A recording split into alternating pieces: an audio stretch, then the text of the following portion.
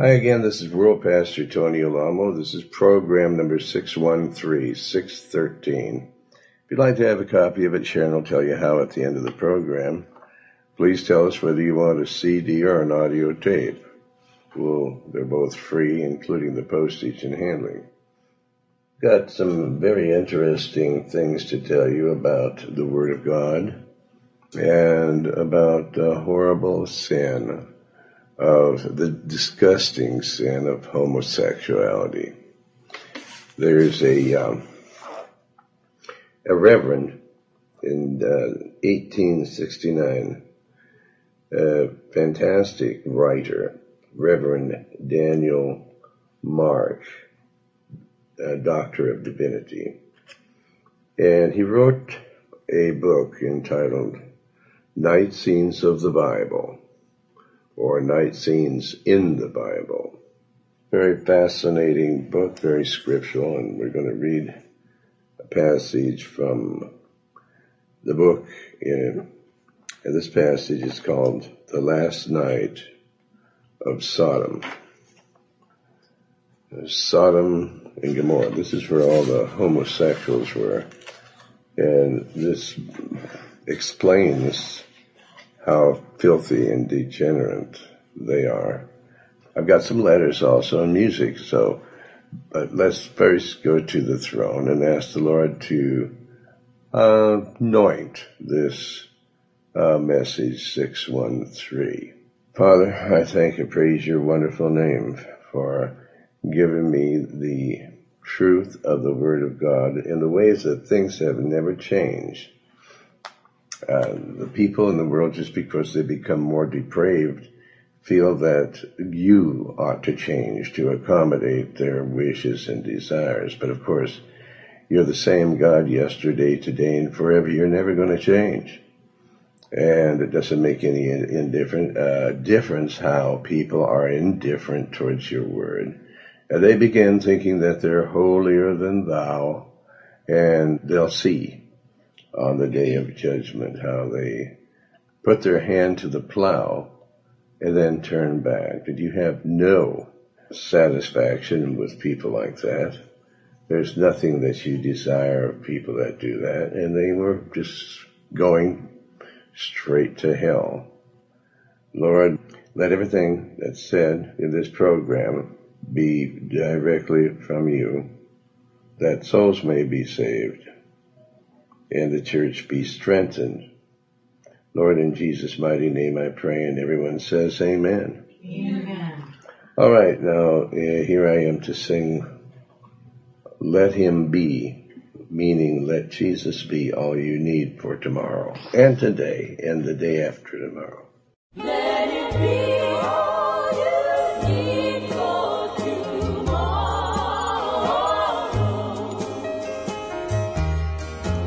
When life is a struggle and hurt gets you down, He won't be in your way, just around.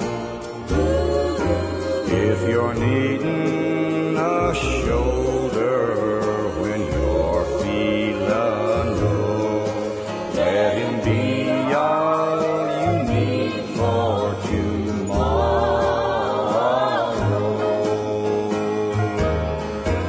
Let Him be all you need to get by, and He'll be the sun in your sky. Let Him be there when life brings you sorrow. Let Him be all you need for tomorrow.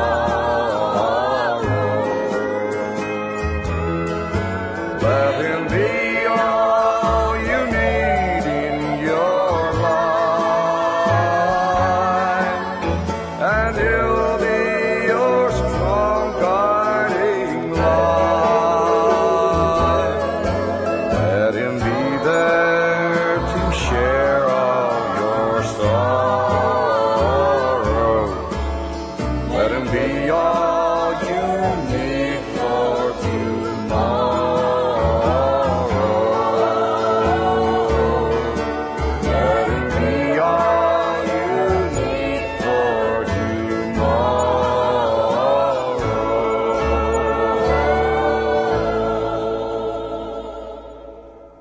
Praise the Lord, yes.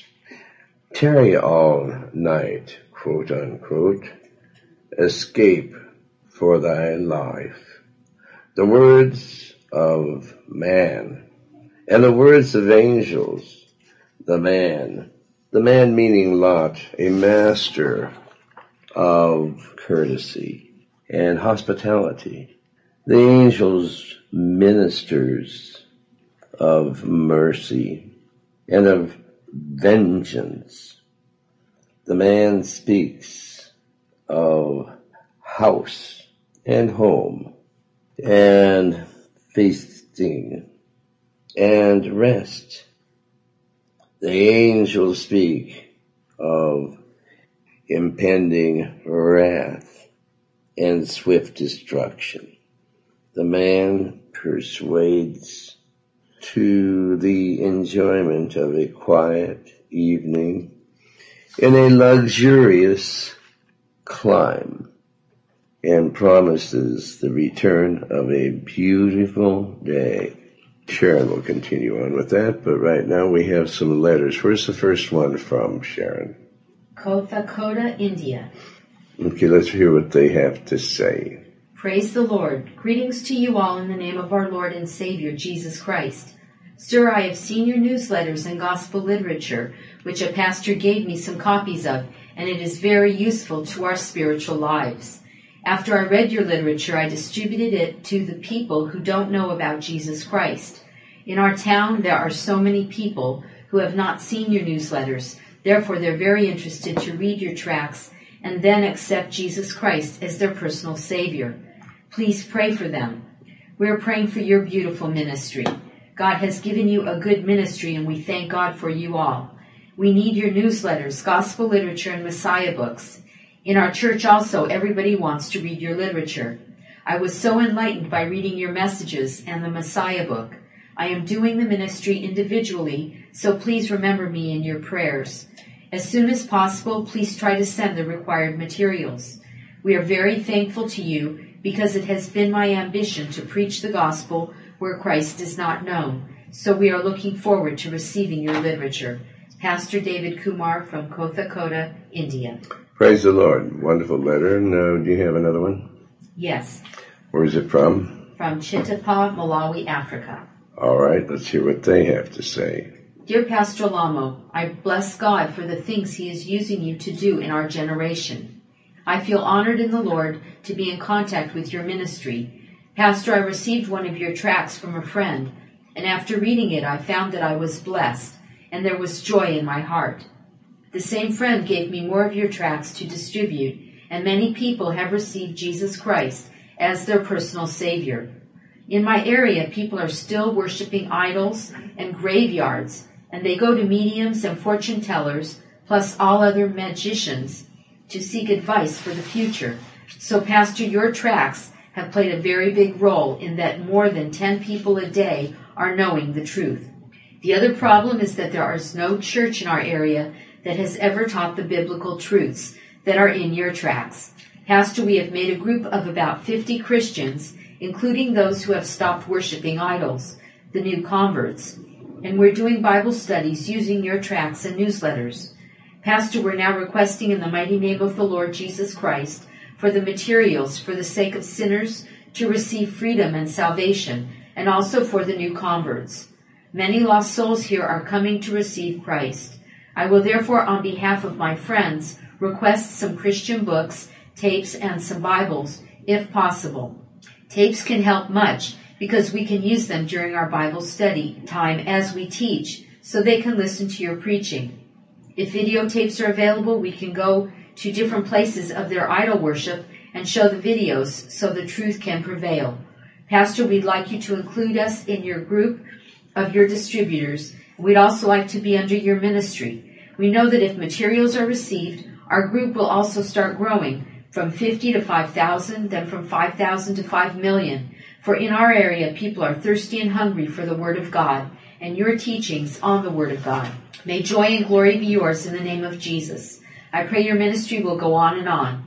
God should continue blessing you and protecting you so that the gospel can reach everywhere as it has reached here where people worship idols. Yours in Christ's service, Kaji Frank from Malawi, Africa.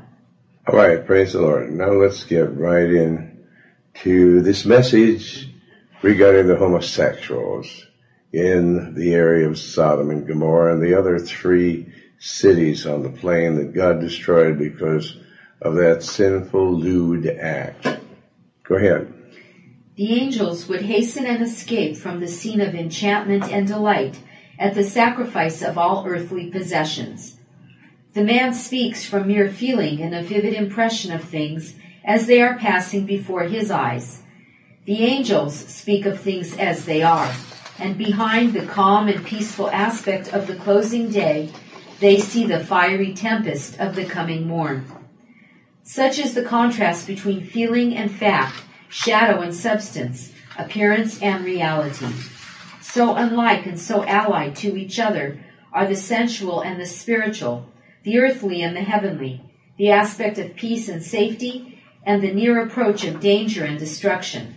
Such is the difference between the judgment of man, who is all involved in the cares and toils and pleasures of the passing day, and the judgment of beings who stand outside the range of our mistakes and temptations, and who see the affairs of time in the light of eternity.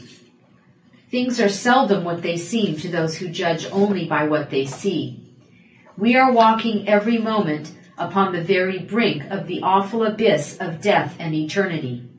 We are compassed about at all times, and the very sanctuary of our being is penetrated by influences that we cannot comprehend, and by forces of illimitable power. The flame of life burns so feebly upon the secret altar of our hearts that it can be put out by a sudden jar or a single breath. The partition between us and the unseen world is thin as the garments that clothe our flesh, and as easily pierced as the bubbles that float on the wave. A slight change in the elements of the air we breathe would wrap the whole earth in devouring fire, or stop the breath of everything that breathes. The drought of water with which we quench our thirst hold imprisoned an electric force great and terrible enough to darken the heavens with tempests and to shake the eternal hills with its thunders. Things are not what they seem. The appearance of rest and security is often the thin veil which hides approaching calamity and destruction. The smoothly gliding car flies along its level track, and the voices of gaiety and gladness are flung out upon the air as the changing panorama of mountain and hill and valley and forest and stream unfolds before the happy throng of travelers hastening to their homes or seeking new delight in other scenes. A sudden crash is heard, and the flying palace, with all its living throng of passengers, lies in fragments and in flames beside the track, and the voices of gladness are changed to shrieks of terror and cries of agony and death. A healthful and happy family retire to rest with every feeling and indication of peace and security. The morning looks in upon a darkened chamber and upon a company of mourners weeping around the bedside of one for whom the death angel came in the night watches with so swift a summons as to leave no time to say farewell. The strong man rises with the sun and goes forth from his home, rejoicing in his strength. He takes up the burden of his daily toil with eager grasp and tireless energy. In an unexpected moment, some secret spring of life is broken, and he falls as if smitten by the lightning stroke, never to rise again. Thus, while the angels of life and of death were seen by living men in ancient time, we are met in our daily paths and visited in our homes by powers as mysterious and mighty, although we see them not with our eyes. Every day's experience compels to believe in the reality and awful nearness of forces that take no visible body or form. Let us equally believe in the actual appearance of messengers from the unseen world, stepping out from beneath the shadow of eternity to teach men the great lessons of God's truth and love in ancient time. Let us study this memorable passage in sacred history with deep reverence and godly fear. The first scene which arrests our attention is one of quietness and security. It is evening. A fair city lies upon the border of a plain that looks like a garden in beauty and fertility. A bright lake stretches away northward between dark frowning hills, and the steep wall of the eastern shore is reflected in perfect outline beneath the mirror-like surface of the water. Laborers are coming in from the vineyards and fields on the plain, and shepherds are folding their flocks on the distant hills. There are no signs of wrath in the sky, no voices of wailing in the air, no tremor in the sure and firm-set earth. And yet the last night is casting its shadows upon the walls and battlements of the doomed city. According to the custom of the land and the time, the chief men are sitting in the gate. Old and young are all abroad in the open air. The idle multitude are coming and going to gather the gossip of the day and enjoy the cool wind that comes up from the lake outside of the walls. The sun has gone down behind the western hills, and the brief twilight lingers as if loath to go, like a purple fringe on the dusky garments of the coming night. So lingers the crimson flush of health upon the pale cheek of the consumptive, while the fires of fever are draining the fountains of life within. So the deluded youth, enticed by the siren voice of pleasure, hesitates at the threshold of the house of death. This is about Sodom and Gomorrah, the homosexuals. It is about all the other sins that are committed there the night before their destruction. Then what? So the deluded youth, enticed by the siren voice of pleasure, hesitates at the threshold of the house of death, and then sets his feet in the way to hell with a smile. The evening is so mild and beautiful in the cloudless clime of the east that the idle and pleasure-loving population give themselves up with childish freedom in its bewitching charm, and the streets of the city and its walks outside the gates resound with the voices of the gay and the loud laugh of the vacant mind. Theirs is the land of the olive and the vine. The flowers blossom through all the year. The air is loaded with perfume. The light clothes and landscape with dreamy fascination. The evening air woos to voluptuous ease. The night persuades to passion and pleasure. The plains surrounding the city are like the garden of the Lord in fertility. The most indolent culture secures an abundance for the supply of every want. The distant hills are covered with flocks. The merchants of the east bring their treasures from afar. The camels and dromedaries of the desert lay down their burdens at her gates. And the fair city in the vale of Siddim revels in the profusion of everything that nature and art can produce. The chief men display the luxury and the pride of princes. The common people make a holiday of the whole year. The multitude look as if they were strangers, equally to want and to work. Like birds in summer, they enjoy the season as it passes, and they take no thought for the morrow. Idleness and riches stimulate the appetite for pleasure, and they go to every excess in indulgence. They have everything that the sensual can desire, and their only study is to find new ways of gratifying the coarsest and basest passion. According to the testimony of one who knew all history, they eat and drink, they buy and sell, they plant and build, and their whole thought and effort and desire is given to a life of the senses, denying God and debasing the soul. And they are so passionate and haughty in their devotion to earthly possessions and sensual pleasures as to count it a mockery for one to say that there may be guilt or danger in such a life.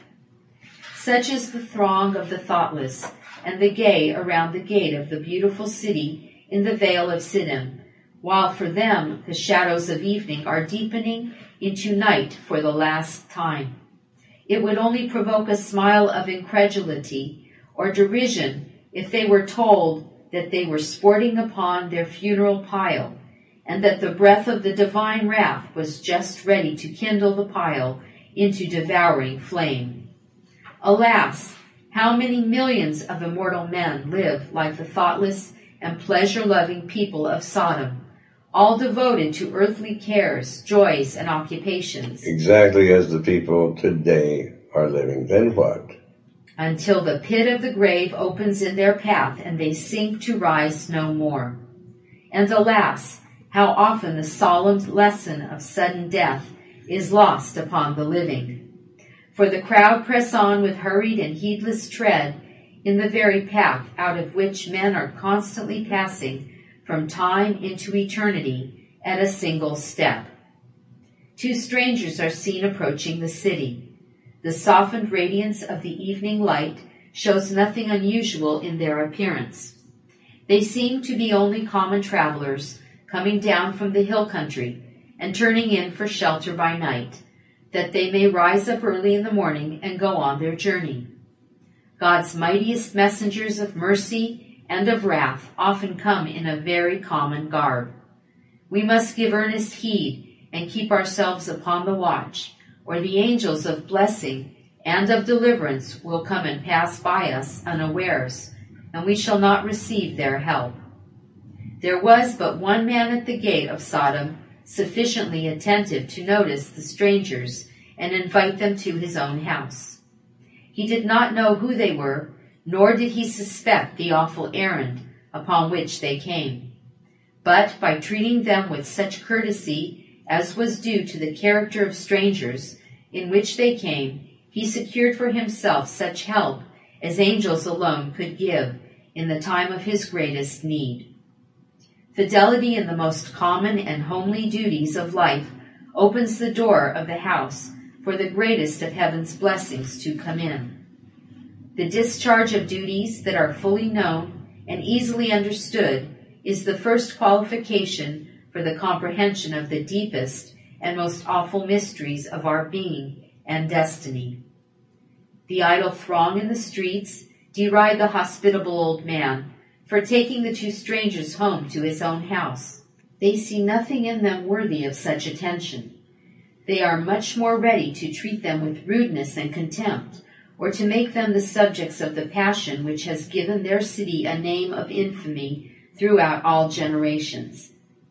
They hoot and jeer at the venerable patriarch when he rises up from his seat in the gate to meet the travelers, and bows himself with his face to the ground, and says, with Eastern courtesy, "Behold now, my lords, turn in, I pray you, into your servant's house, and tarry all night."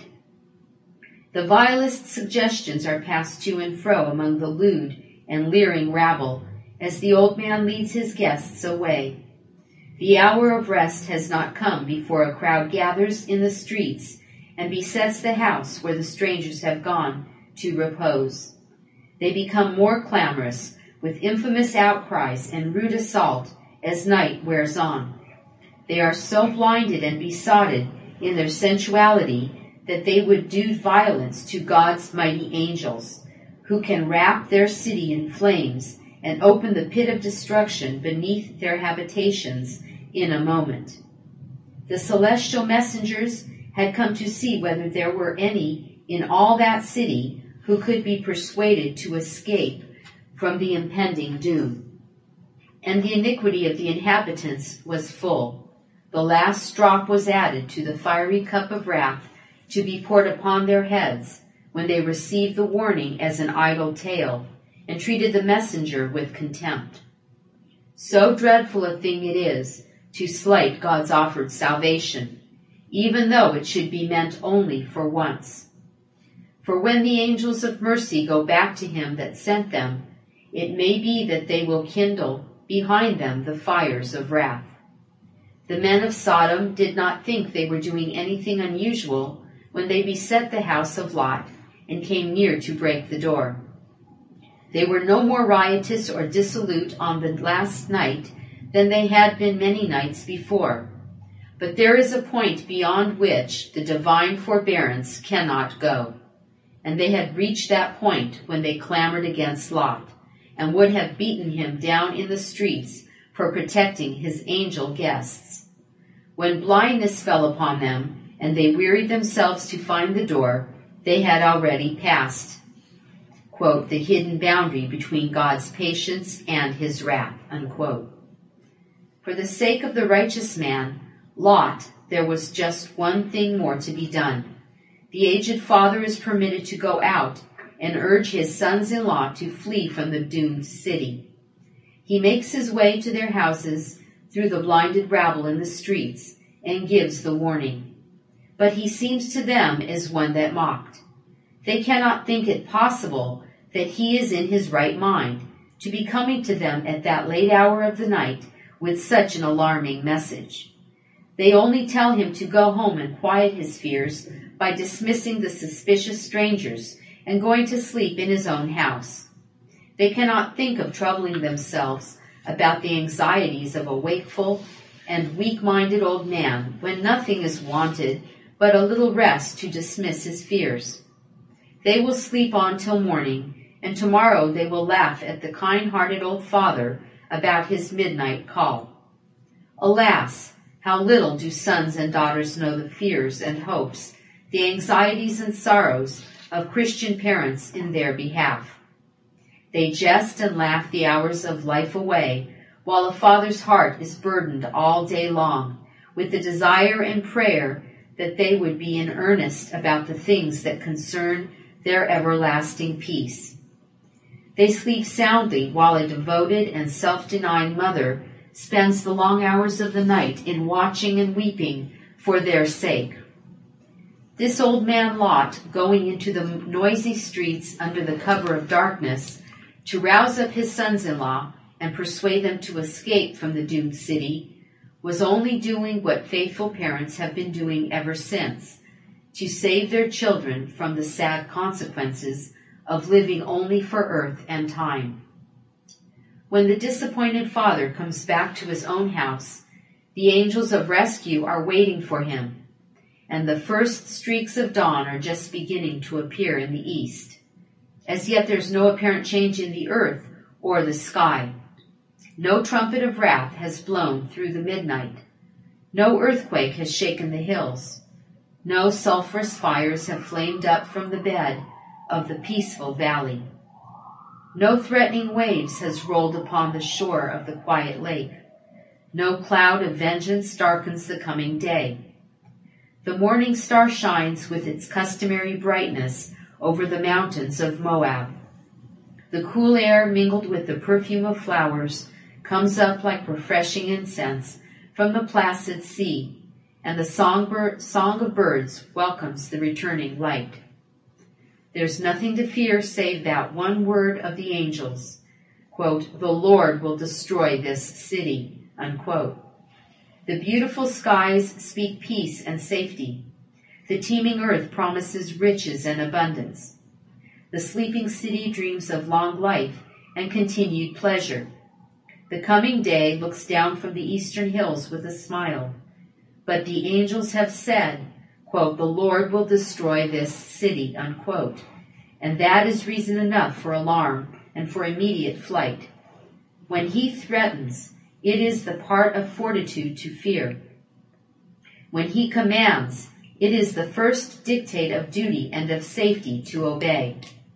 1,000 voices from the marts of business, from the haunts of pleasure, from the beds of ease, and from the lips of skepticism may promise peace and safety. But all such voices are nothing against one word from the mouth of the Lord.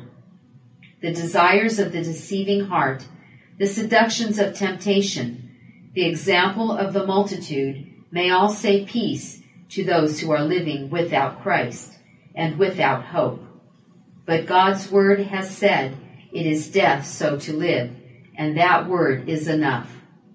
It is hard for the old man to go and leave a part of his own family and all his worldly possessions behind to perish. But go he must, or even he cannot be saved. He lingers with divided heart and hesitating mind while the hour of doom is fast coming on. The angels urge him to hasten, but he lingers still.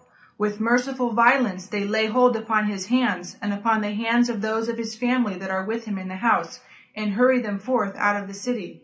And then comes the startling and vehement charge. Escape for thy life. Look not behind thee, neither stay thou in all the plain. Escape to the mountains, lest thou be consumed. Unquote. A few minutes' delay will cost him his life.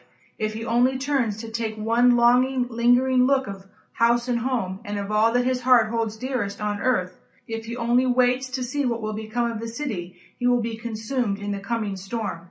The overthrow is delayed only to give the fugitives time to escape. Their steps across the plain are counting out the last moments of the doomed city. Still the weary and distracted old man begs to be permitted to rest at a little town short of the safe mountains. It is so small that he thinks it need not be involved in the ruin of the greater and guiltier city below. The fond and fearful request is granted, but with a solemn reiteration of the charge to hasten, for the fiery storm cannot long be restrained from its outbreaking wrath.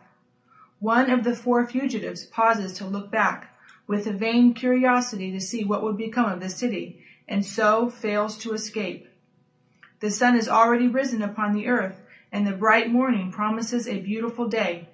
The early risers in Sodom are making themselves merry with the frightened old man who had fled with his family to the mountains. The sons-in-law are on their way to his house to laugh at him for walking in his sleep the night before. The idle and voluptuous are devising new pleasures for the day, and the profligate are sleeping through the fresh hours of the morning to compensate for the late revels of the night. And just now the hour of doom strikes. The Lord rains fire and brimstone out of heaven upon the city and upon the beautiful plain that seemed like paradise the day before. And the smoke of the burning goes up as the smoke of a great furnace. And the glare of the mighty conflagration is seen far off by shepherds on the hills of Hebron and the mountains of Moab. And in one moment the fair vale, which had been as the garden of the Lord in beauty and fertility, becomes a desolation, a place never to be inhabited from generation to generation, a valley of desolation and of death, where the wandering Arab shall never dare to pitch his tent, nor the shepherd to make his fold, a haunted and horrible region, doleful in reality, and clothed with additional terrors by gloomy superstitions and evil imaginations. And God made this great desolation in his own beautiful and glorious world, because the sin of Sodom was great, and the cry of its iniquity had come up to heaven. The last night was as serene and beautiful as ever, hung its starry curtain over a sleeping world.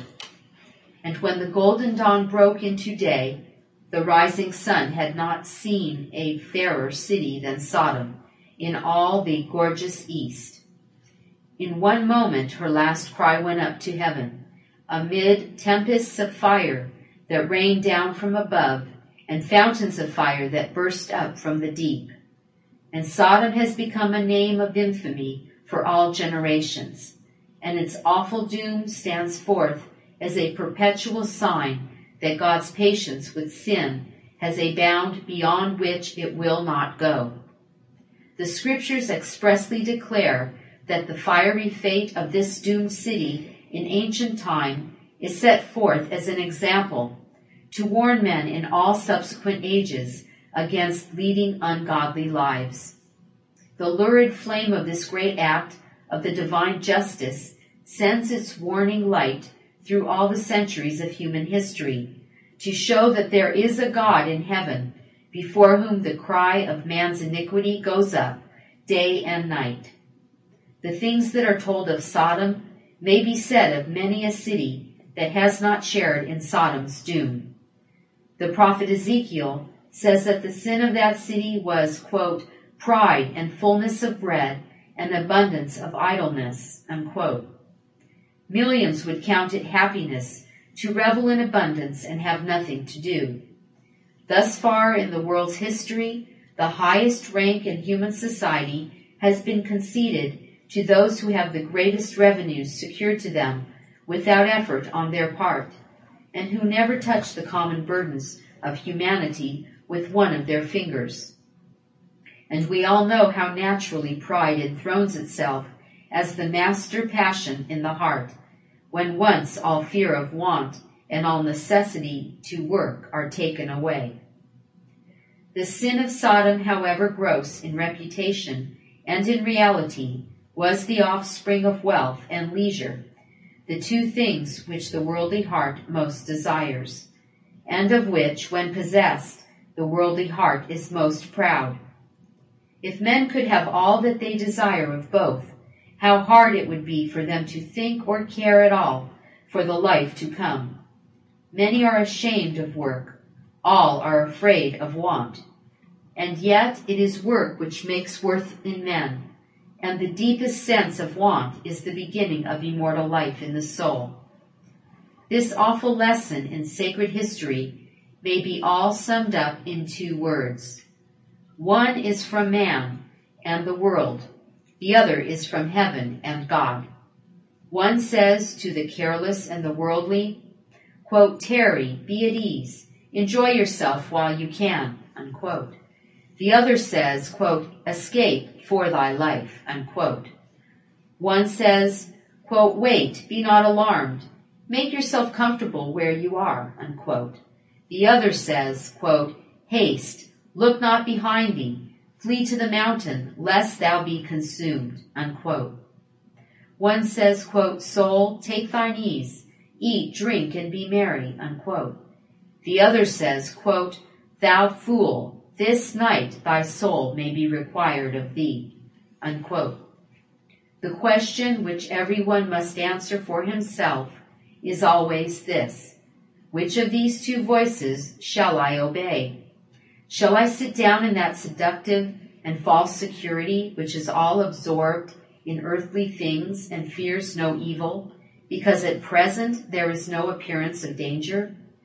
Or shall I obey the voice from heaven, which commands me to arise and shake off the dangerous lethargy of the world and escape for my life?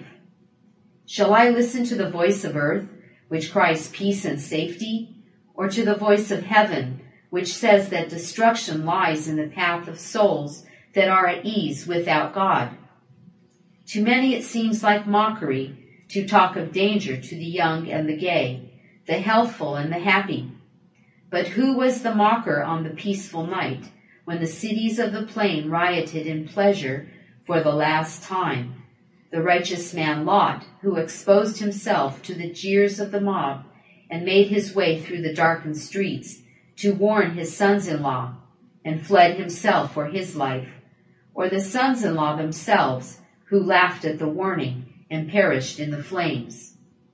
All the seductions and falsehoods of temptation and all the dangers and sorrows of perdition are bound up in that one word, wait. The voice of love speaks to the careless in terms of terror and alarm. God's patience will not always last. The day of grace must have an end, and with many it is much shorter than they expect. The God who rained a fiery tempest upon the cities of the plain and destroyed them is the God who holds our everlasting destiny in his hands. He will not always be mocked. He will not long be trifled with. And the loving and compassionate Jesus himself declares that there is a greater sin than that for which Sodom and Gomorrah were overthrown. It is the sin of those who hear the gospel call to repentance and heed it not. It is the sin of those who see the Son of God agonizing in the garden and dying on the cross for their salvation, who still refuse to give him their hearts. It is the sin of those who have been many times warned and entreated, and who nevertheless spend their lives in waiting for a more convenient season to repent and turn to God. It is the sin of those who put off the first great work of life to the dying hour, and death finds them with the work all undone. It shall be more tolerable for Sodom and Gomorrah in the day of judgment than for those who spend their lives in such utter neglect of the great salvation. The blessed and compassionate Jesus gave forth that solemn warning to the neglectors and despisers in his day, that the echo of his voice might resound through all time, and that all who hear might be saved from such a doom. His most awful threatening involves and includes an invitation of equal extent. He would awaken fear that he may kindle hope. He commands effort that he may save from despair. He draws back the veil from the pit of darkness that we may be constrained to look up when he unfolds the glories of paradise. The angels hastened Lot while he lingered and was loath to go. Period. A meeting there. Loath, L-O-A-T-H, also L-O-T-H, or L-O-A-T-H-E, which means unwilling to do something contrary to one's way of thinking. Okay, even though God said this is the way to do it, God's way of doing things is contrary to the way you think. The way you think is inferior. And so people have to get used to believing and receiving what God says instead of loathing it, okay? Instead of believing your thoughts or will over that which God wills and his thoughts and his word is. All right, then what? The voices of the divine mercy are ever repeating the cry to the heedless and the hesitating. Haste, escape for thy life. Wait not for better opportunities to begin a better life. Any opportunity to secure infinite and eternal blessing is a good one, and a better one than the present may never come. Look not behind to see what will become of worldly pleasure and vanities. When the soul is in peril, no earthly interest can be a sufficient reason for an hour's delay. The solemn monitions of conscience, the uncertain tenure of all earthly possessions, the embittered and transitory nature of all earthly joys, the admonitions of divine providence in affliction and death, the sweet and mighty constraint of the love of Christ, and all the perils and sorrows and necessities of the soul continually say to the hesitating and the halting, haste thee, escape for thy life. Make sure thy flight to the stronghold of hope before the voice of mercy shall cease to call, and the wrath that is ready to burn burst in an endless storm. Praise the Lord. You could read the first chapter of the book of Romans and you'll find that these people are worthy, these homosexuals are worthy to be put to death, and God is the one that's doing it in these last days. He's going to put them all to death. And he's doing it in a way that a lot of people don't realize because they're so far buried under their own sinful lusts. He's doing it through AIDS and other infirmities and sicknesses and diseases. I myself have seen in the clothing industry where I was for a while, multitudes of men 20, 21, 25 years old die. And even Liberace and also clothing manufacturers like tailors that I use that caught AIDS from having sexual relationships with Liberace. They act gay, but they're not gay. They're the most sad people in the world. Let's go to the book of Romans, chapter 1. Start reading. Paul, a servant of Jesus Christ, called to be an apostle, separated unto the gospel of God, which he had promised afore by his prophets in the holy scriptures. Verse 3, concerning his Son, Jesus Christ our Lord, which was made of the seed of David according to the flesh. Verse 4. Seed of David, and was David a polygamist? Yes. Okay, so the Lord boasts that he is of the seed of David, the polygamist. Then what? A lot of people are saying, well, we don't believe in this ministry anymore because you're coming out into things that are so controversial. They're not really controversial at all. If you believe God, his word, which is Christ, you're the one that is controversial in my eyes, and you're going to pay for it in eternity. Anyone that would think the word of God and his chosen people, vessels, are evil, you're the most evil person on the face of the earth. Okay, and then go ahead. Verse 4. You don't come up against homosexuals. You rather come against those where there's no law against it, and therefore you're to blame. Then what? And declared to be the Son of God with power, according to the Spirit of holiness, by the resurrection from the dead. Verse 5. By whom we have received grace and apostleship, for obedience. Power and apostleship. Then what? For obedience to the faith among all nations for his name. Verse 6. Among whom are ye also the called of Jesus Christ. Verse 7. To all that be in Rome, beloved of God, called to be saints, grace to you and peace from God our Father and the Lord Jesus Christ. Verse 8. First, I thank my God through Jesus Christ for you all, that your faith is spoken of throughout the whole world. Verse 9. For God is my witness, whom I serve with my spirit in the gospel of his Son, that without ceasing I make mention of you always in my prayers. Verse 10. Making request, if by any means now at length I might have a prosperous journey by the will of God to come unto you. Verse 11. For I long to see you, that I may impart unto you some spiritual gift, to the end that ye may be established. Verse 12.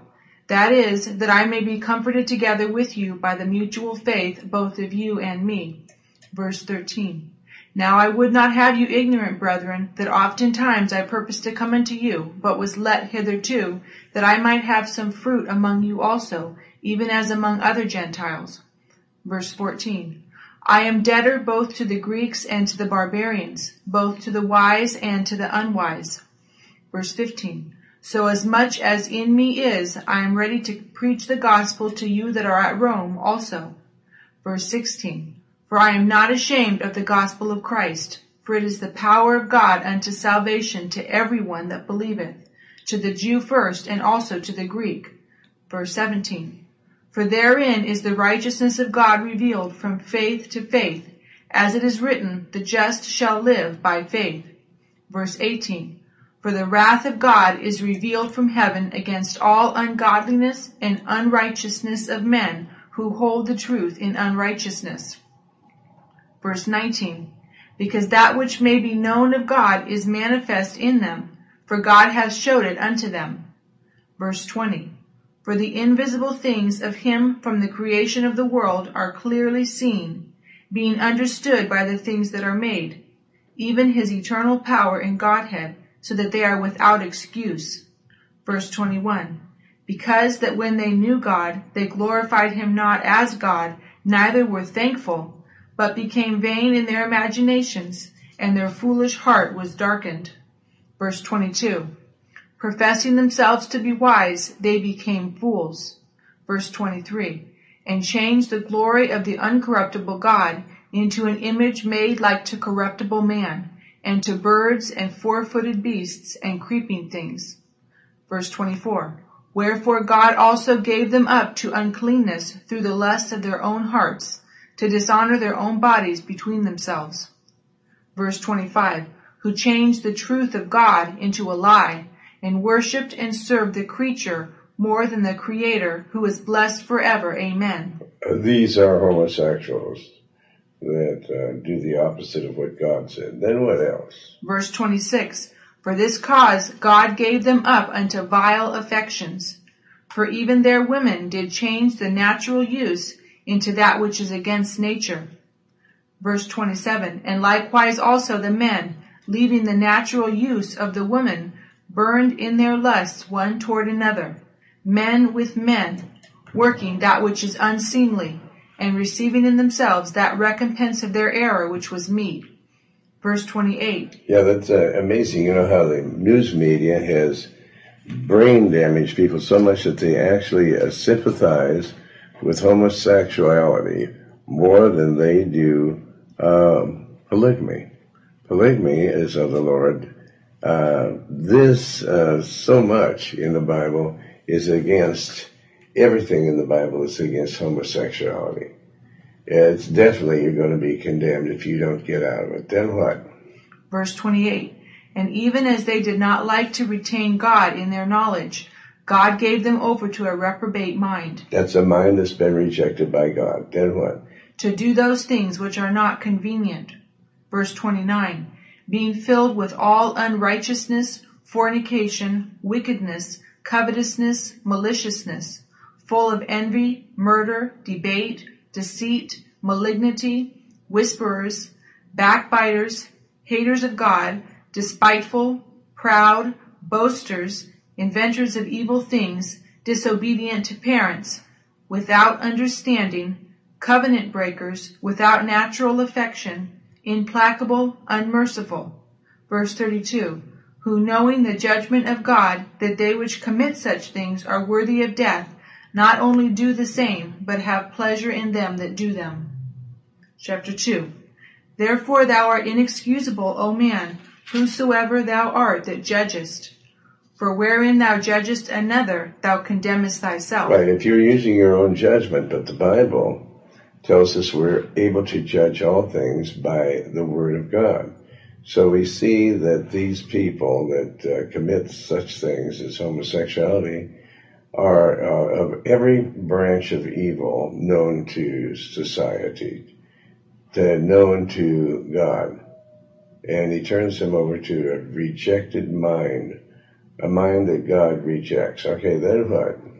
For thou that judgest doest the same things. Yeah, we can judge, but only with the Word of God. Then what? Verse 2. But we are sure that the judgment of God is according to truth against them which commit such things. See, that's what he says. But we know that the judgment of God is true, not your judgment or mine. I am judging all things by the Word of God. You like to do otherwise? That's your very big problem. Okay, then what? Verse 3. And thinkest thou this, O man, that judgest them which do such things, and doest the same, that thou shalt escape the judgment of God? Verse 4.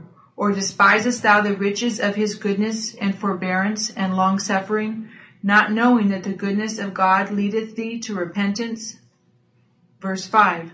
But after thy hardness and impenitent heart treasurest up unto thyself wrath against the day of wrath and revelation of the righteous judgment of God. Verse 6. Who will render to every man according to his deeds? Verse 7. To them who by patient continuance in well-doing seek for glory and honor and immortality, eternal life. Verse 8. But unto them that are contentious and do not obey the truth, but obey unrighteousness, indignation and wrath. Verse 9. Tribulation and anguish upon every soul of man that doeth evil, of the Jew first, and also of the Gentile. Verse 10. But glory, honor, and peace to every man that worketh good, to the Jew first, and also to the Gentile. Verse 11. For there is no respect of persons with God. Verse 12. For as many as have sinned without law shall also perish without law. And as many as have sinned in the law shall be judged by the law. Verse 13. For not the hearers of the law are just before God, but the doers of the law shall be justified. Okay, my time is up. And it's time for us to be able to have an opportunity to accept the Lord. Not as homosexuals, they reject God and His Word, but as a person that is not homosexual. Yeah, this is your opportunity. You may never get another opportunity like this the rest of your life to receive the Lord Jesus Christ as your personal Savior. The Lord tells us that we have only one person that is able to forgive our sins, and that's Christ Himself. He's the one that paid the price to take care to rid us of our sins. And so to be rid of all your sins, no matter how evil they were, just call on the Lord now by saying, My Lord and my God, have mercy upon my soul, a sinner. I believe that Jesus Christ is the Son of the living God, and I believe that He died on the cross and shed His precious blood for the forgiveness of all my former filthy sins. And I believe that you, Father God, raised Jesus from the dead by the power of your Holy Spirit. I open the door of my heart and I invite you into my heart, Lord Jesus, Holy Father, and Holy Spirit. Wash all my former filthy sins away in the precious blood that you shed for me. You will not turn me away, Lord Jesus. You will save my soul. I know because your word says so. Your word says that you'll turn no one away, and that includes me. Therefore, I know that you have heard me, and I know that you have answered me, and I know that I'm saved. And I just praise and thank your holy name, Father, Lord Jesus, for saving my soul. Now pick up King James, an old King James version of the Bible, not the new one, and read it. And here's Sharon to tell you how you can receive a copy of this program, number 613. Please state whether you want a CD or an audio tape. They're free. Go to alamoministries.com or write to Tony Alamo Christian Ministries, P.O. Box 6467, Texarkana, Texas 75505, or call area code 479-782-7370. That's 479-782-7370, or fax to area code 479-782-7406. Praise the Lord. This is World Pastor Tony Alamo saying tune in tomorrow for another instruction on how to receive the kingdom of heaven one more day at a time until it's time for you to go up into heaven. Now, here I am with Porter Wagner. We're both singing together here a song that Dolly Parton wrote for me, and it's called Lord, Hold My Hand.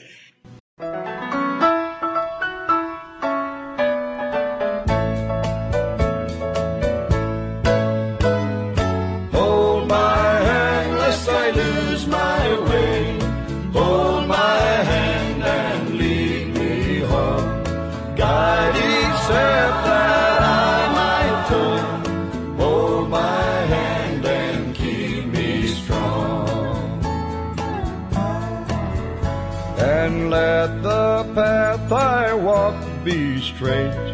Let the deeds I do be kind. Let me never hesitate to help my brother walking blind.